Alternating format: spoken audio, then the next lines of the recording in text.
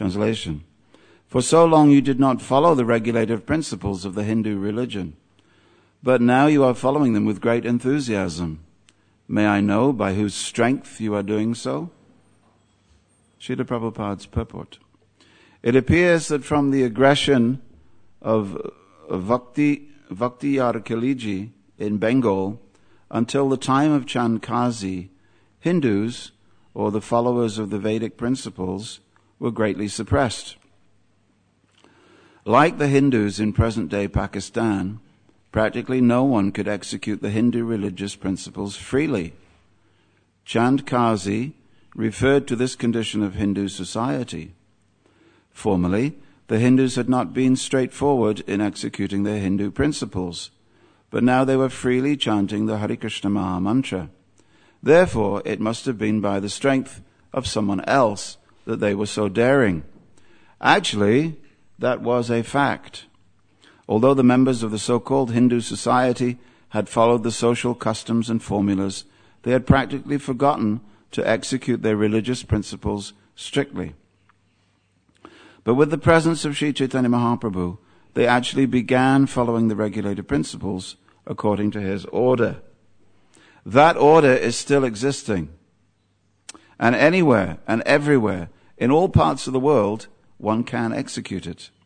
That order is to become a spiritual master under the direction of Sri Chaitanya Mahaprabhu by following the regulative principles, chanting daily at least, how many rounds?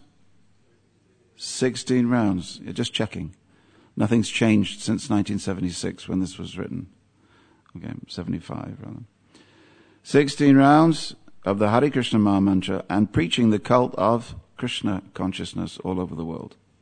If we adhere to the order of Sri Chaitanya Mahaprabhu, we shall get spiritual strength without a doubt, and we shall be free to preach this cult of the Hare Krishna movement and not be hampered by anyone. Om Jnana Timirandasya Jnananjana Shalakaya Chakshur Unmilitam Jena Tasmai Shri Gurave Namaha. So Hare Krishna, everyone. So delighted to be with you again today. Today is Bhaktivedanta Manor's open day. Now, how many days of the year are we open? 365 days. We would be open 366 if they would let us. But the government has stopped us having 366 days in the year. So we are open every day, but today is special because today is the open day. Okay? Today is the open day. Okay. Good. Come and see our technological strength. Okay. So we are expecting anywhere between 1,200 and 3,000 people to come from the local area. So I've been on strict orders from Radha Govinda. Do not go over 8:30. Okay. So Hare Krishna. Today this verse, Nishkinchan said he was saving this verse up for me. So I thank him very much. Because we have Hindus, we have Islam, it all comes together in this verse. But this verse, we hear about suppression of the Hindus. We hear how religious principles can, if we're not careful, be forgotten over a generation or two. We hear of a revival movement, and we hear that a spiritual revival movement is based on regulative principles, spiritual dynamic principles, and Prabhupada says here, chanting the names of the Lord 16 rounds a day, and preaching. One time Prabhupada was very critical. For as much as he was generous and loving, Prabhupada was also critical. Don't have the smiling face of Prabhupada on your wall if you don't also have the critical face of Prabhupada on your wall. Depending on which mood you're in, you'll have to go and see a particular face of Srila Prabhupada. Prabhupada was very critical of nonsense. What is nonsense? It's something that doesn't make sense. So Prabhupada was very quick to root out nonsense. Even devotees in Los Angeles, in the temple shop, they were selling cream cheese, cottage cheese. And Prabhupada looked at it and he said, "What is this nonsense?" Anyway, that's deflated everybody who likes to eat cottage cheese. I better pick you all up now. So Prabhupada was very intolerant of nonsense. Things that did not make sense, things that weren't according to Krishna consciousness. But at the same time, even in the face of a disciple disobeying his order, finding it difficult to follow his order, he would be very loving and very considerate. Okay. Spiritual master has to be both of these things. So you never know quite what to expect. So, here, Nishkinchan, are you staying? This class is just for you. I've composed this class. Look, I have so many sheets to inform. I would like to say a special mention to the 150 people or so who are watching at home. I know you can't get in to be with us this morning, but many, many will be watching at home. So, Hare Krishna to you. So I want to say something about Sharia law, because this is the purport where we can talk about it. Why were the Hindus oppressed for so many years? It was because of Sharia law. We have heard about Sharia law recently, haven't we? Again, it's become something that we all have to deal with. Sharia is a word which means the path to the oasis. The path to the oasis, a place where you go get nourishment. Everybody's trying to follow the path to the oasis, so the path, Sharia. And it's a process, not just a law or a rule, but a process that interprets the life of Muhammad and the things that he said and the things that he did. That means the Quran, what was dictated to him by the Archangel Gabriel, which became the Quran. The Sunnah, which became the principles he put in place, do these things. The Hadith, which is what other people said about him. And also the Fatwa, ever since, what was his name? Rushdie, Salman Rushdie. That was the first time we in England had heard of the word Fatwa. A Fatwa means an edict or ruling made by those who discuss jurisprudence. Jurisprudence is where religion meets law. So Fatwa, Sunnah, Hadith, and Quran, they all come together to make Sharia. So these days we say sometimes that a country is following Sharia law, but no one follows Sharia law purely because it doesn't quite make it.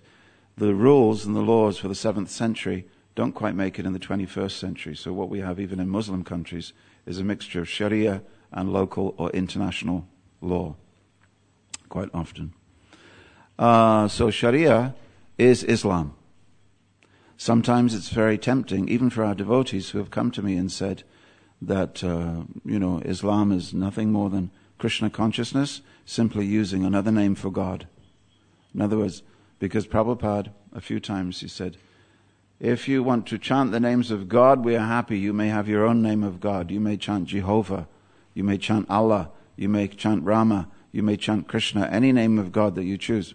So by extrapolating that one principle, devotees have come to me and they've said, but Islam is the same as Krishna consciousness. It's exactly the same. It's bhakti. In Bhagavad Gita, Krishna says everybody's on his path, so everybody's doing bhakti. Therefore, and they expectantly wait for me to say, yes, you've understood completely. However, we should understand that Sharia is Islam. It's not something separate. So the rules that you see being applied is based on the life of Muhammad. So do not think that they are two intrinsically different things. Similarly, do not think that those who are Islamic extremists are extremists, that they're following another book. They're following the same book. Okay, it's all one book. It's all one entity. I just want to make that point in case I don't have anything left to say at the end. So, we here who have been brought up in the Western world, we have been brought up, not those of you who have been brought up in Indian families, but those of us who have been brought up in the Abrahamic faiths. We can trace our faith back to Abraham. Abraham, he married Sarah and had a son, Isaac. And Isaac was the one that God told him to sacrifice your son. And just as he'd raised the knife, God said, okay, I was just testing you. But then his wife, Sarah, had a maidservant called Hagar. And Hagar also had a son with Abraham. And his name was Ishmael. And the Prophet Muhammad said that Ishmael is in the family tree of Muhammad. And of course from Isaac came, Isaac married Rebekah. And they had Jacob. And from Jacob married Rachel. Jacob married Rachel. And they had Joseph, him of the Technicolor dream coat, the coat of many colors. And when, Jacob married Leah and gave birth to Judah, hence the father of the Jews. And from him, in that family line, comes King David. And in the line of King David, who wrote the Psalms of the Bible, comes Jesus Christ. So everybody is claiming. The Jews go back to Judah, and Jesus Christ goes back to that line, and then Muhammad goes back. So therefore it's called the Abrahamic family tree. Now all of that should not interest us, because we're just interested in pure Krishna bhakti. But because we're preachers, because we have to present Krishna consciousness. Hare Krishna. Shalom, shalom. And Shabbat shalom. So he heard the names of Joseph and Judah and Jacob, and he felt, I had to come to this class. So welcome. So we have to know something. And certainly you have to know something if the history of the Krishna consciousness movement began with the persecution. And certainly Srila Prabhupada puts it in here. Persecution comes from a certain concept. And it comes from a Kanishta concept. That I cannot allow any pollution into the way of life that I've chosen. That is Kanishta. Kanishta means it's all about being in a space where you cannot allow pollution to destroy my spiritual life. So we were talking of Jesus, the Jew, who people followed and became Christians. We were talking about Muhammad, who came in that line. So how old is Judaism? Any experts here? Yeah, I have in my book here, which comes from good sources, but you're a practitioner, so we'll say 4,000 years.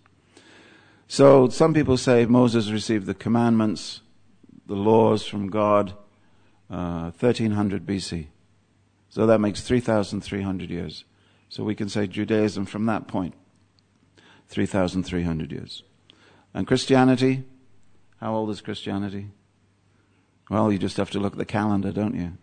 It's 2018 years old, okay? Traditionally, give or take 3 or 4 years. And Islam? How old is Islam? Huh? Any advance on 600? 1500? 1400. Muhammad died in 632. From 632 it spread towards the first place in India to be conquered was Bengal. First place. The Hindu Kush and all that. First place to be where kingdom was set up. So this is the history. So here we have Muhammad receiving revelations at the age of 40, and then he had to wait 3 years before another set of revelations. This became the Quran. Now he preached for 13 years in Mecca, the place where he was born and where he lived for 52 years. He was preaching. People said, no, not interested. Some people said, yeah, maybe. Some people said, that goes against what we've already been following for a long time. And of course the others were not interested. So a lot of people, Mecca was a trading place. A lot of people trading there. Christians were there. Jews were there. Okay, they weren't interested. We've got our own thing. So 13 years, he made 150 converts. 150 in 13 years. Is that good preaching? What would you say? For us, would you consider that to be strong preaching? He wasn't happy anyway. So then he went to Medina in a famous flight called the Hijrah, which has come to us as the Hajj. People go on the annual pilgrimage to Mecca and Medina. So he went to Medina, and then he was good. He married Khadija, and then he became good with caravans. Caravans was where all the money was. But there was raiders of caravans, so he made his alliance with those. So by profiting, by raiding, eventually by the time of his death, everybody in Saudi Arabia, what is now Saud, everybody in Arabia was Muslim. So that's good preaching, isn't it? Good preaching. It was a combination, as Prabhupada said. I didn't say it, but I can say these things as I'm repeating what Prabhupada said. Combination of the Quran and the sword. Yes. So this went on. And because of these activities, and because of these revelations, because of the Sunnah and the Hadith and the Fatwas and the Sharia and all of these things, we have an entity that has lasted for 1400 years. Now, the fact that it's 1400 years ago doesn't interest us. What we're interested in this purport is what was going on in the time of Chaitanya Mahaprabhu, such that, and I tell you, if you read Chaitanya Bhagavat, either Chaitanya Bhagavat or Chaitanya Mangala, that was written 500 years ago, people like you, Vaishnavas, there were Vaishnavas, pre-Chaitanya Vaishnavism was there, they could not blow a conch. This was the law. You cannot blow a conch shell. You cannot ring a bell. If you're a Jew, you cannot blow the shofar. If you're a Christian, you cannot ring a church bell. Why? The only thing that must be heard in public is the call to prayer. These are the rules. So they come in, they defeat first of all they come to India, and they have a name. And it's not a nice name. Either they call them kafirs, or they call them nejas, which means filth, or they call them Hindus. Hindus simply means the other side of the river Indus or Sindhu. And it means nothing. So Hindu is on the same level with a person. There's only two principles. One principle is the world of Islam, where everybody's following the commandments of God, as given to the final prophet. And you should understand that Muhammad is the final prophet. There's no one else. Not A.C. Bhaktivedanta Swami Prabhupada, not this one, not that one. The final word that God has to say to humankind is there in Muhammad. Therefore, what you're doing is wrong. Because if you're not following Muhammad, you're doing something wrong. Therefore, there's only one thing you can do. There's either the world of Islam or the world of war. These two principles are there. So you have three things you can do. You submit and you take up Islam. Okay? Second thing you can do, you can become a dhimmi. You can become live a life of servitude as a second-class citizen and pay a jizya or tax. And the jizya must be paid on your knees. The jizya has to be paid on your knees.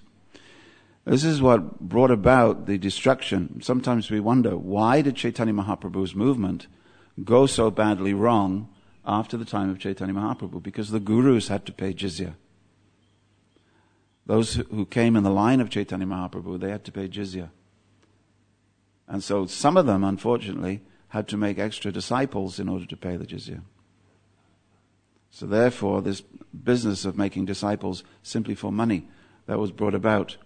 So it wasn't just, our principle, our mistakes. Or you can die. This is the other principle. You can convert, die, or pay the jizya.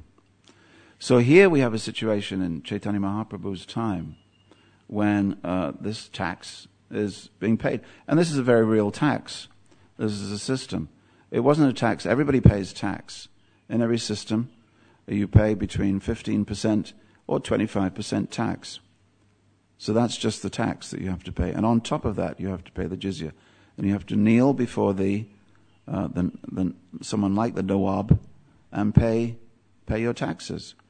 And if you're a good person and you pay your taxes, you can get on. In the 9th century, or the 900 AD, that's 300 years after the death of Muhammad, in Iraq, what is today Iraq, near Babylon, the king thought it would be a good idea to give insignia to everyone. So for the Christians, it was a belt, known as a zonar. They had a belt. He wore a belt. Our modern day trouser belts is a derivative of that. And to the Jews, of course, a yellow star was given. It wasn't the Nazis who originated that. The yellow star was given to indicate who you are. And if you saw someone on one side of the street, if you saw an imam on one side of the street, you had to cross over to the other side of the street, so that the imam would not be polluted. You see where this is going, don't you? See where this is going? And we have the full flowering of that. I say that at this point we should be very clear about this principle, that we are very respectful towards people. Muslims are people, therefore we're very respectful. We are Vaishnavas. We deal with everybody with humility. But people are different from ideas. And as Vaishnavas, we deal with ideas very strongly. Because truth can never ever be sacrificed on the altar of political correctness. Truth can never be sacrificed for any other principle. Truth, satyameva jayate. Truth must be there. So philosophy is a quest for truth, because truth is reality. And Vaishnavas are very interested in dedicating themselves to reality, the beautiful reality that is Krishna. So if an idea that is not in concert with that raises its head, then at least there must be discussion. But I have seen many devotees don't like to discuss this. Political correctness dominates philosophical discourse. And if you cannot discuss an idea, if you cannot name an idea, if you cannot criticize an idea, then we are finished. Our discourse is finished. Our philosophy is finished. Do you understand? We must be able to discuss ideas. So that's what I wanted to say. Any questions? No. I have a little more, just in case you're wondering. So now, what does Krishna say about Islam? Can you give me any suggestions? What does Krishna say about Islam? Krishna speaks the Bhagavad Gita. Bhagavad Gita is the word of truth. What does Krishna say about Islam? Yeah, he says that. It's not specifically about Islam. What does he say? Anyone answer? Not a trick question. All right, it is a trick question. Krishna says nothing. 5,000 years ago. Christianity wasn't there, Islam wasn't there, many religions weren't there. But what does Krishna say?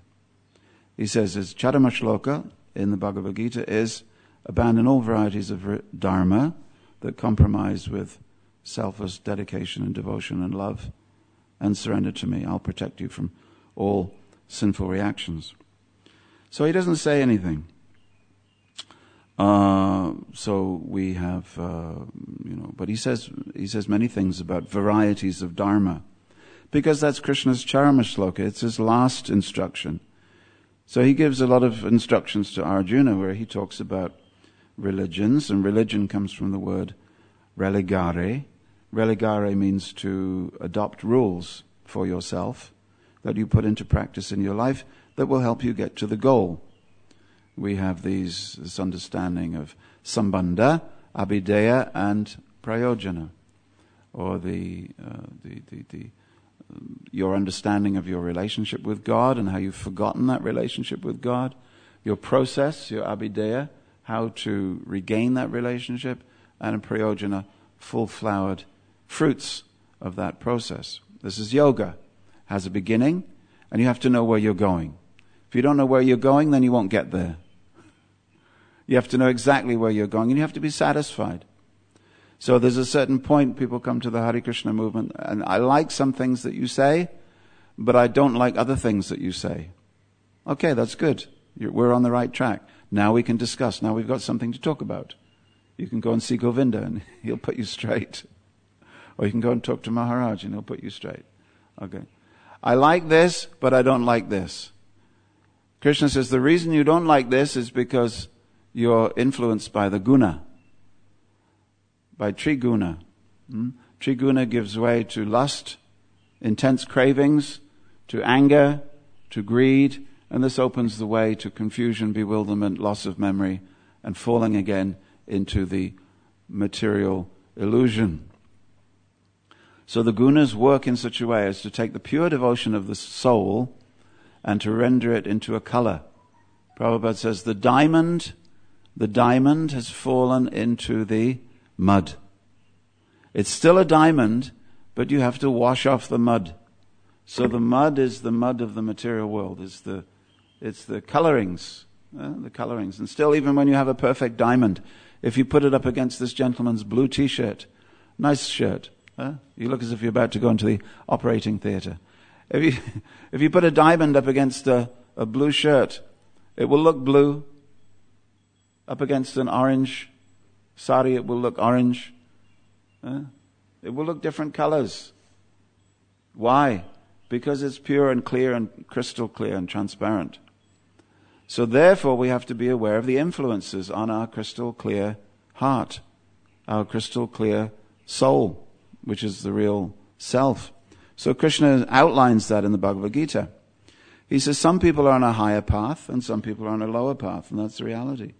The lower path consists of the lower modes of nature, and the higher path consists of the higher modes of nature.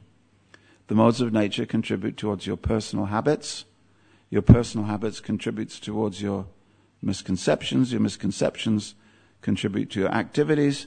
And your actions either free you, they liberate you, or they bind you.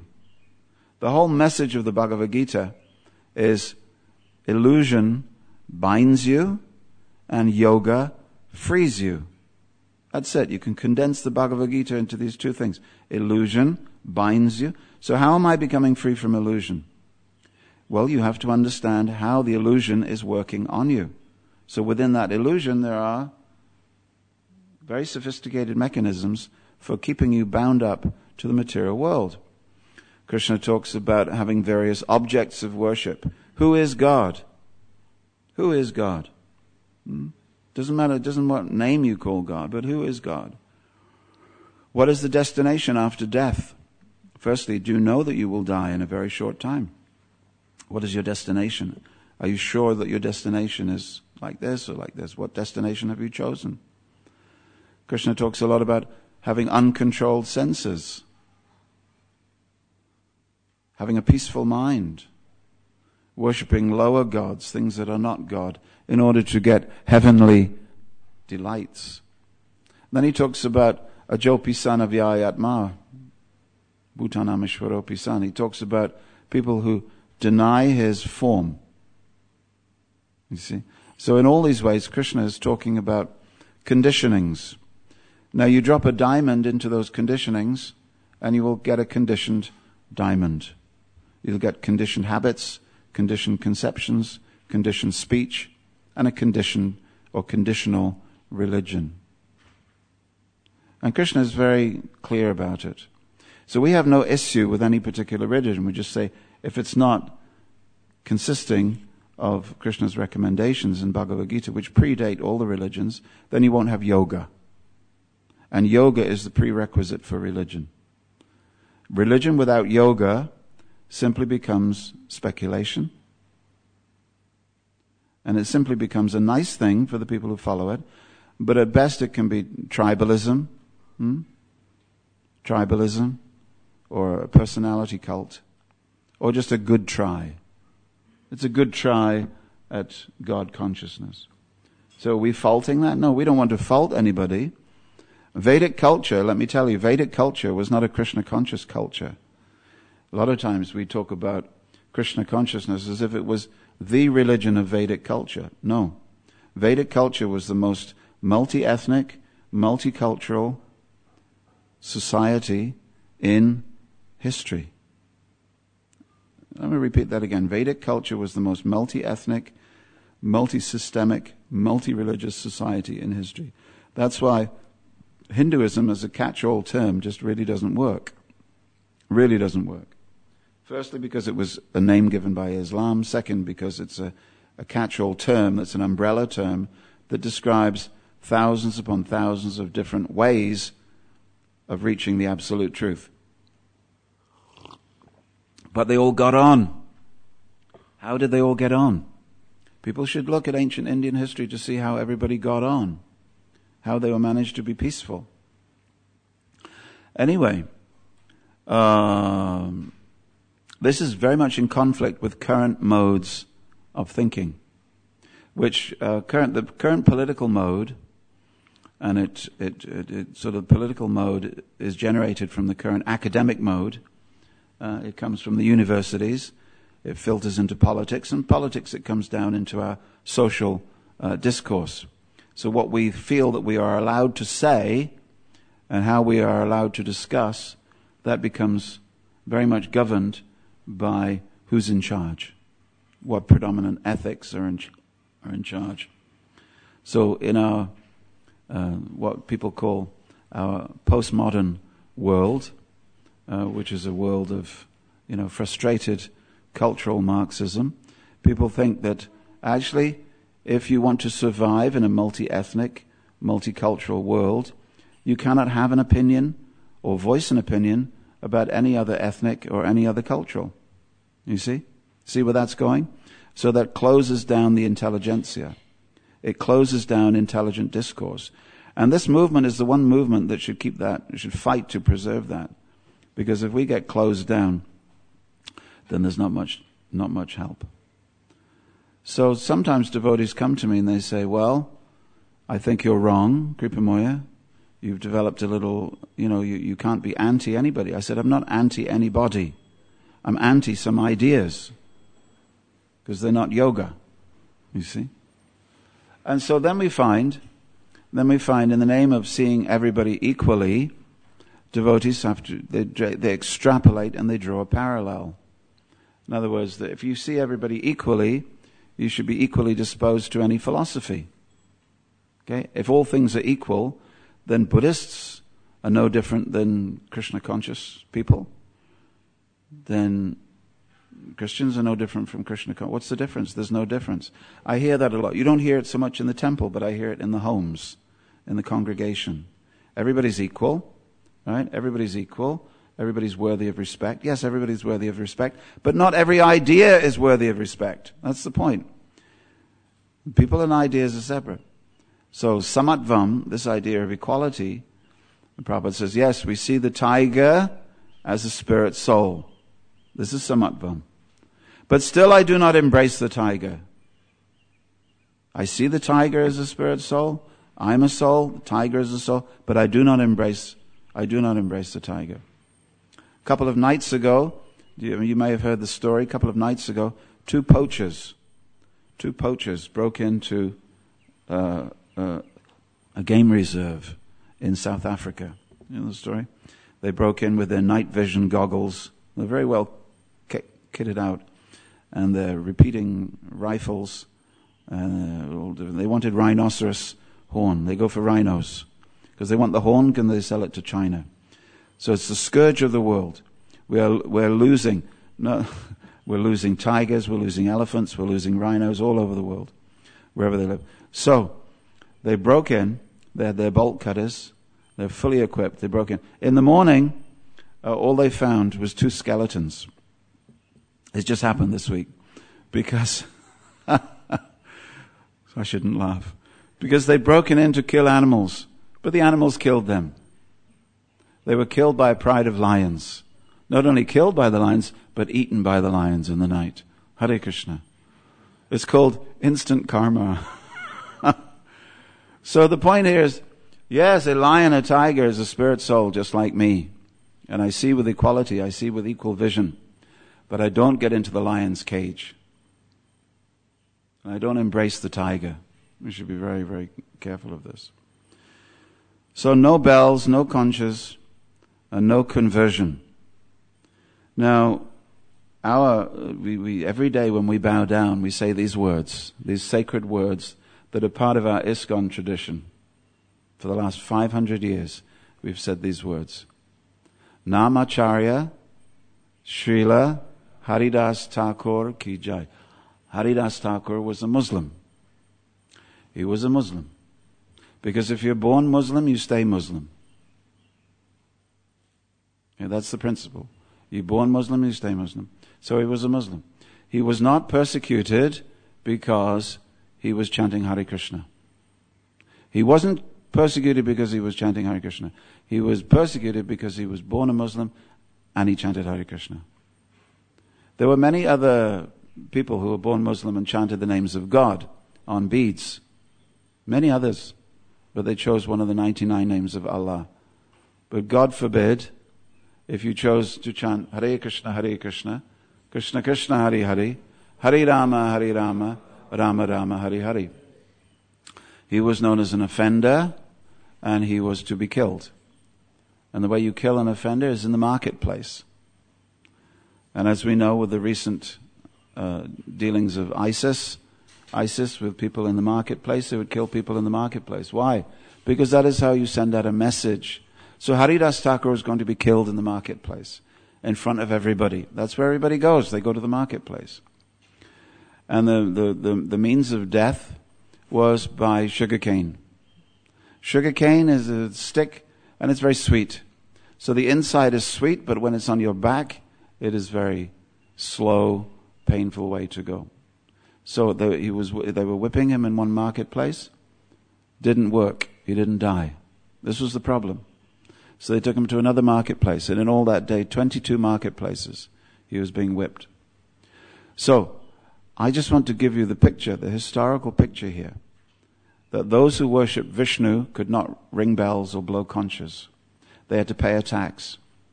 Now, how revolutionary was it when they started doing kirtan with kartals and mridangas, not only during the day, but in Srivas Thakur's courtyard at night?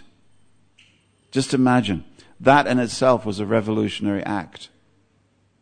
So, certain people were afraid, and these were the Smarta Brahmins. And by this time, in order to deal with Islamic aggression, there was two things were happening. One on the one side of India, which was eventually became the Sikhs, and on this side of India became the Tantrics. It was just ways of coping. So the Tantrics went to the Chankazi and said, these people are, it's very bad.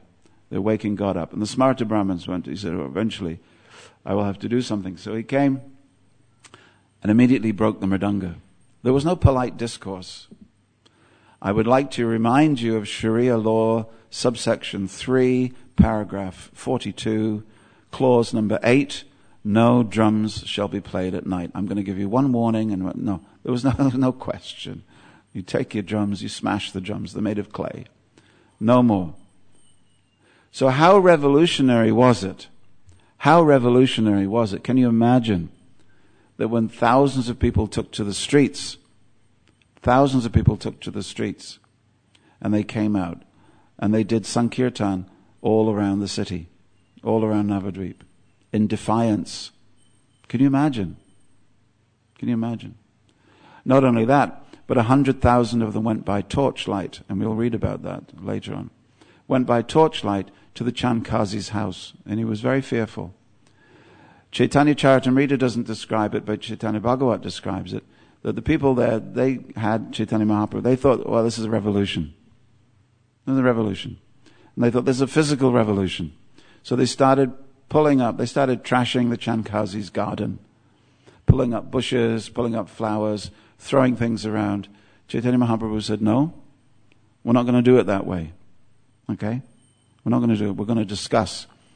And there on the doorstep, they discussed the Quran and the Vedas. They discussed. We have a discussion. Let's have a discussion. Because in a discussion between the Quran and the Vedas, he knows what will prosper. So what did Prabhupada say in all of this? It's all very well. What Krishna says, what there's a history, that's very nice. What Kripamoya says, okay, he's like that. He can say whatever he likes. But what did Prabhupada say? The reason it's controversial, the reason we have controversies sometimes in our ISKCON movement, is because Prabhupada said two things. And depending on who you are, you take one side or the other side. You say, look, Prabhupada said this. And another person says, no, he said this. Well, the fact is he said both things. When Prabhupada was in Tehran, it was before the revolution in Tehran in 1979. And I'm going to finish in 5 minutes, okay? I'm finishing soon. So they had a revolution, an Islamic revolution in 1979 in Tehran.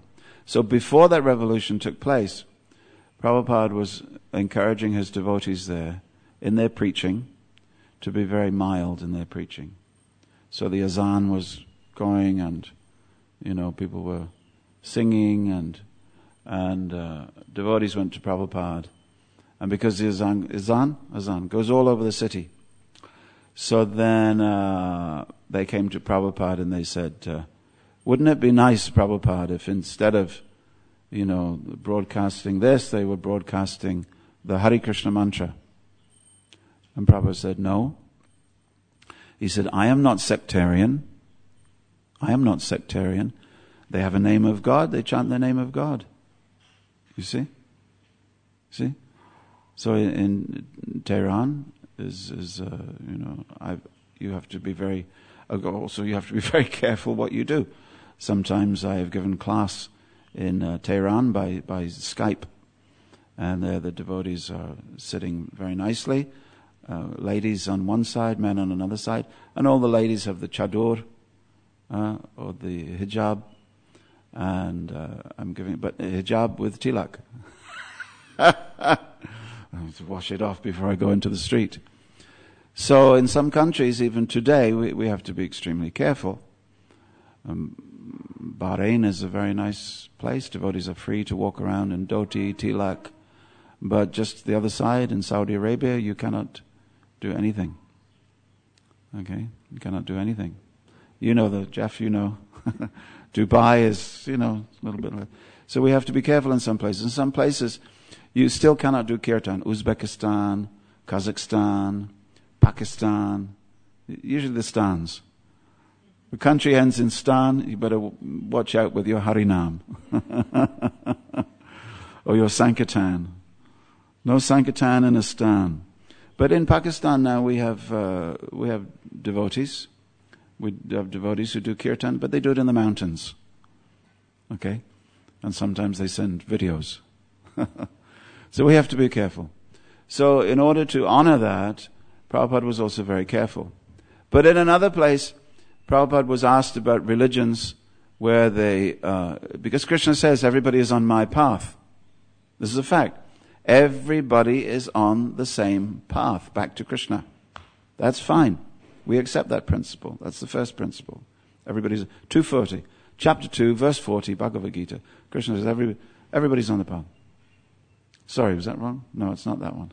I'm sorry. I'm thinking of something else. So, everybody's on the same path. But, if you're going from London to Glasgow, everybody's on the M1. Or London to Leeds. Everybody's on the M1. But not everybody is at the same place. Some are very near London, some are more near Leeds. Some are near Harrogate. Some are in between. Okay? So you have to see that there's a hierarchy of different conceptions. That is yoga. Just like when you're raising the Kundalini. I dealt with yogis last week. When you're raising the Kundalini, you're raising the Kundalini from the base of the spine to the top of the skull. Okay? And in between, for the tantric yogi, there are temptations. There's gods and goddesses, beautiful goddesses at different parts of the spine that come and tempt him on his way. So anytime anybody engages in meditation, from meditation comes temptation. So I don't know what's happened. I sat down to do meditation, and all of a sudden I'm being tempted by these visions of beautiful dancing girls. What's going on? I had a peaceful mind before I started meditation. Yes, it's because when you start meditation, you're declaring war on Maya. You see?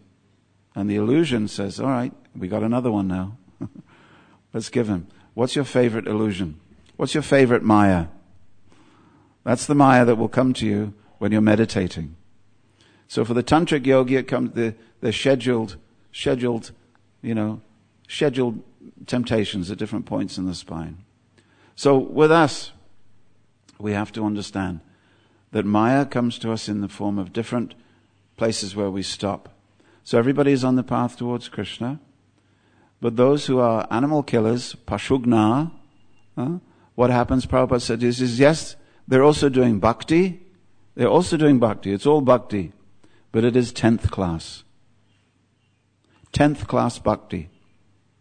So you can say that everything is bhakti, my dear Samatvam Vaishnava. That's fine. But some of it is 10th class. Some of it is 5th class. And you have to go through those classes before you get to Kanishta, which is 3rd class. Okay? So then we start moving. Then we start moving ahead. So don't be under any illusion. So Prabhupada wanted us to preach. And what a successful thing. And we have to do preaching in a way that is sustainable. And Prabhupada writes here that in Pakistan and Bangladesh it is difficult. When Prabhupada was writing this, Bangladesh had only recently become an independent country in 1971. It was East Pakistan. Then it became Bangladesh. And the Hindu population of Bangladesh was so many percent. And now the Hindu population in Bangladesh is down, down, down, down. You can plot a chart of the Hindu population of Bangladesh. So it is coming more. Those countries that are ruled by Sharia are becoming more aggressive in their persecution. Not less. Not less. It is not something that is going away with international politics or United Nations. Less. Whether it is Nigeria, and you call it the Fulani, or whether it is India, Hizb ut-Tahrir, or whether it is Lebanon, Hezbollah, or it is Gaza, Hamas, or whether it is Arabia, Al-Qaeda, or whether it is Syria and ISIS, wherever you go in the world, it is exactly the same thing. And exactly the same thing means that Hindus will be persecuted. But not only Hindus. Christians, Jews particularly, because people and history seems to reserve a particular type of hatred for them, everybody. Therefore, that is the canary. You know that expression? The canary in the mine? When gas is leaking in the mine, they take down a canary in a cage. And if the canary starts flapping, the miners cannot smell the gas, but the canary smells the gas. You see? So the canary in the cage of Western Europe is the Jewish population. And if the Jewish population say that things are getting too hot, and they start making aliyah, going home, then others have to. The police rang us up in India. They said, somebody's going to get it from Al-Qaeda today, but we don't know who it is. It could be Bombay Juhu, ISKCON. It could be the Swaminarayan temple. And then there was another temple, big Ganesh temple. We don't know who it is. So devotees were on high alert. Swaminarayan everybody was on high alert. And it was the Swaminarayan temple. You remember, Maharaj? You remember that day? So 7 people were shot. 7 people were killed. Now that's not very much if you consider. But as an indicator of the way things are going, that is a profound indicator that things are becoming more aggressive. So it's not that this is 500 years ago. It's not that it's going away. Just 6 months ago, we had a devotee killed in Shantipur. Shantipur, the very place where Advaita Acharya lived. This devotee was killed. Not one of ours, but the local person. And a few months before that, somebody was killed in near Dhaka. He was picking flowers to do puja in the mandir, one of our Gaudiya Vaishnav sister temples. And he was executed, head cut. So it is not becoming any less. This is Bangladesh. So in Bangladesh, down, down, down. Pakistan, down, down, down. Nigeria, down, down, down. Over the past few years, 6,000 Christians have been killed. So we have to understand this idea is not going away. So we must also, in our way, become arguers for a better idea. We have no swords, we have no knives. You see? But we have our liberty. We have our freedom. And our freedom is our freedom to speak. So do not let any political correctness or any ideas conquer over your freedom to speak. Because speak now or forever hold your peace. You speak now. It's very important. Speak the truth. All right. So ultimately, Chaitanya Mahaprabhu goes and he speaks without a sword, without a knife, without a grenade, without an Uzi. And he goes, or without one of those guns that fires around a corner. He goes and he speaks to Chankazi. And Chankazi does the absolute unthinkable thing. The beginning of the story is that Chankazi takes away the very symbol of Sri Krishna Sankirtan. Takes away the very symbol, the mridanga cartels. No. At the end of the story, after being convinced by Chaitanya Mahaprabhu and Chaitanya Mahaprabhu setting the example for us all, what happens is Chankazi reaches for his symbol, the symbol of his authority. It's a stick with two crescent moons. Islamic is the two crescent moons with a crown on the top. And he gives it to the Vaishnavas and he says, you take this everywhere you go. You take this everywhere you go and they will know, because no one would ever dare to take this symbol out in public unless I had given personal authority. So they take that symbol. And to this day, the Vaishnavas like to go on Harinam. All over the world, the Vaishnavas go on Harinam. They think it's a Vaishnav symbol. It's a Muslim symbol given by the Chankazi. So the first thing that people see in the Harinam party is an Islamic symbol with a tilak on it often. So they went everywhere. Everybody knew Chankazi has given permission. Do not stop the Harinam. So this, my dear friends, is the solution. But is a solution based, Prabhupada says here, on regulative principles. Otherwise you won't be strong enough to preach. You'll be like putty. Someone will come along with a thumb, you know putty? Putty, they put it in windows. Putty, like clay. Someone will come along with a thumb, touch you once, and you'll go, yeah, I suppose so. I suppose. That's it. No, you have to be very strong. You have to be very strong. We are trying to redevelop our culture. We're trying to develop our culture. All over the world, we're trying to develop a culture which will last as an oasis, a true oasis, a spiritual oasis for people to come. You see. When you have to develop a culture, you have to work very hard. So that is my conclusion. Work very hard. Regulative principles, as Prabhupada says here, chanting 16 rounds a day, studying his books, and what you read will come out of your mouth. But if you read newspapers, newspapers will come out of your mouth. If you read social media will come out of your mouth. If you read political correctness, then political correctness will come out of your mouth. But if you read Vaishnavism, then Vaishnavism will come out of your mouth. Understand? Hare Krishna. Thank you very much. All glories to Srila Prabhupada.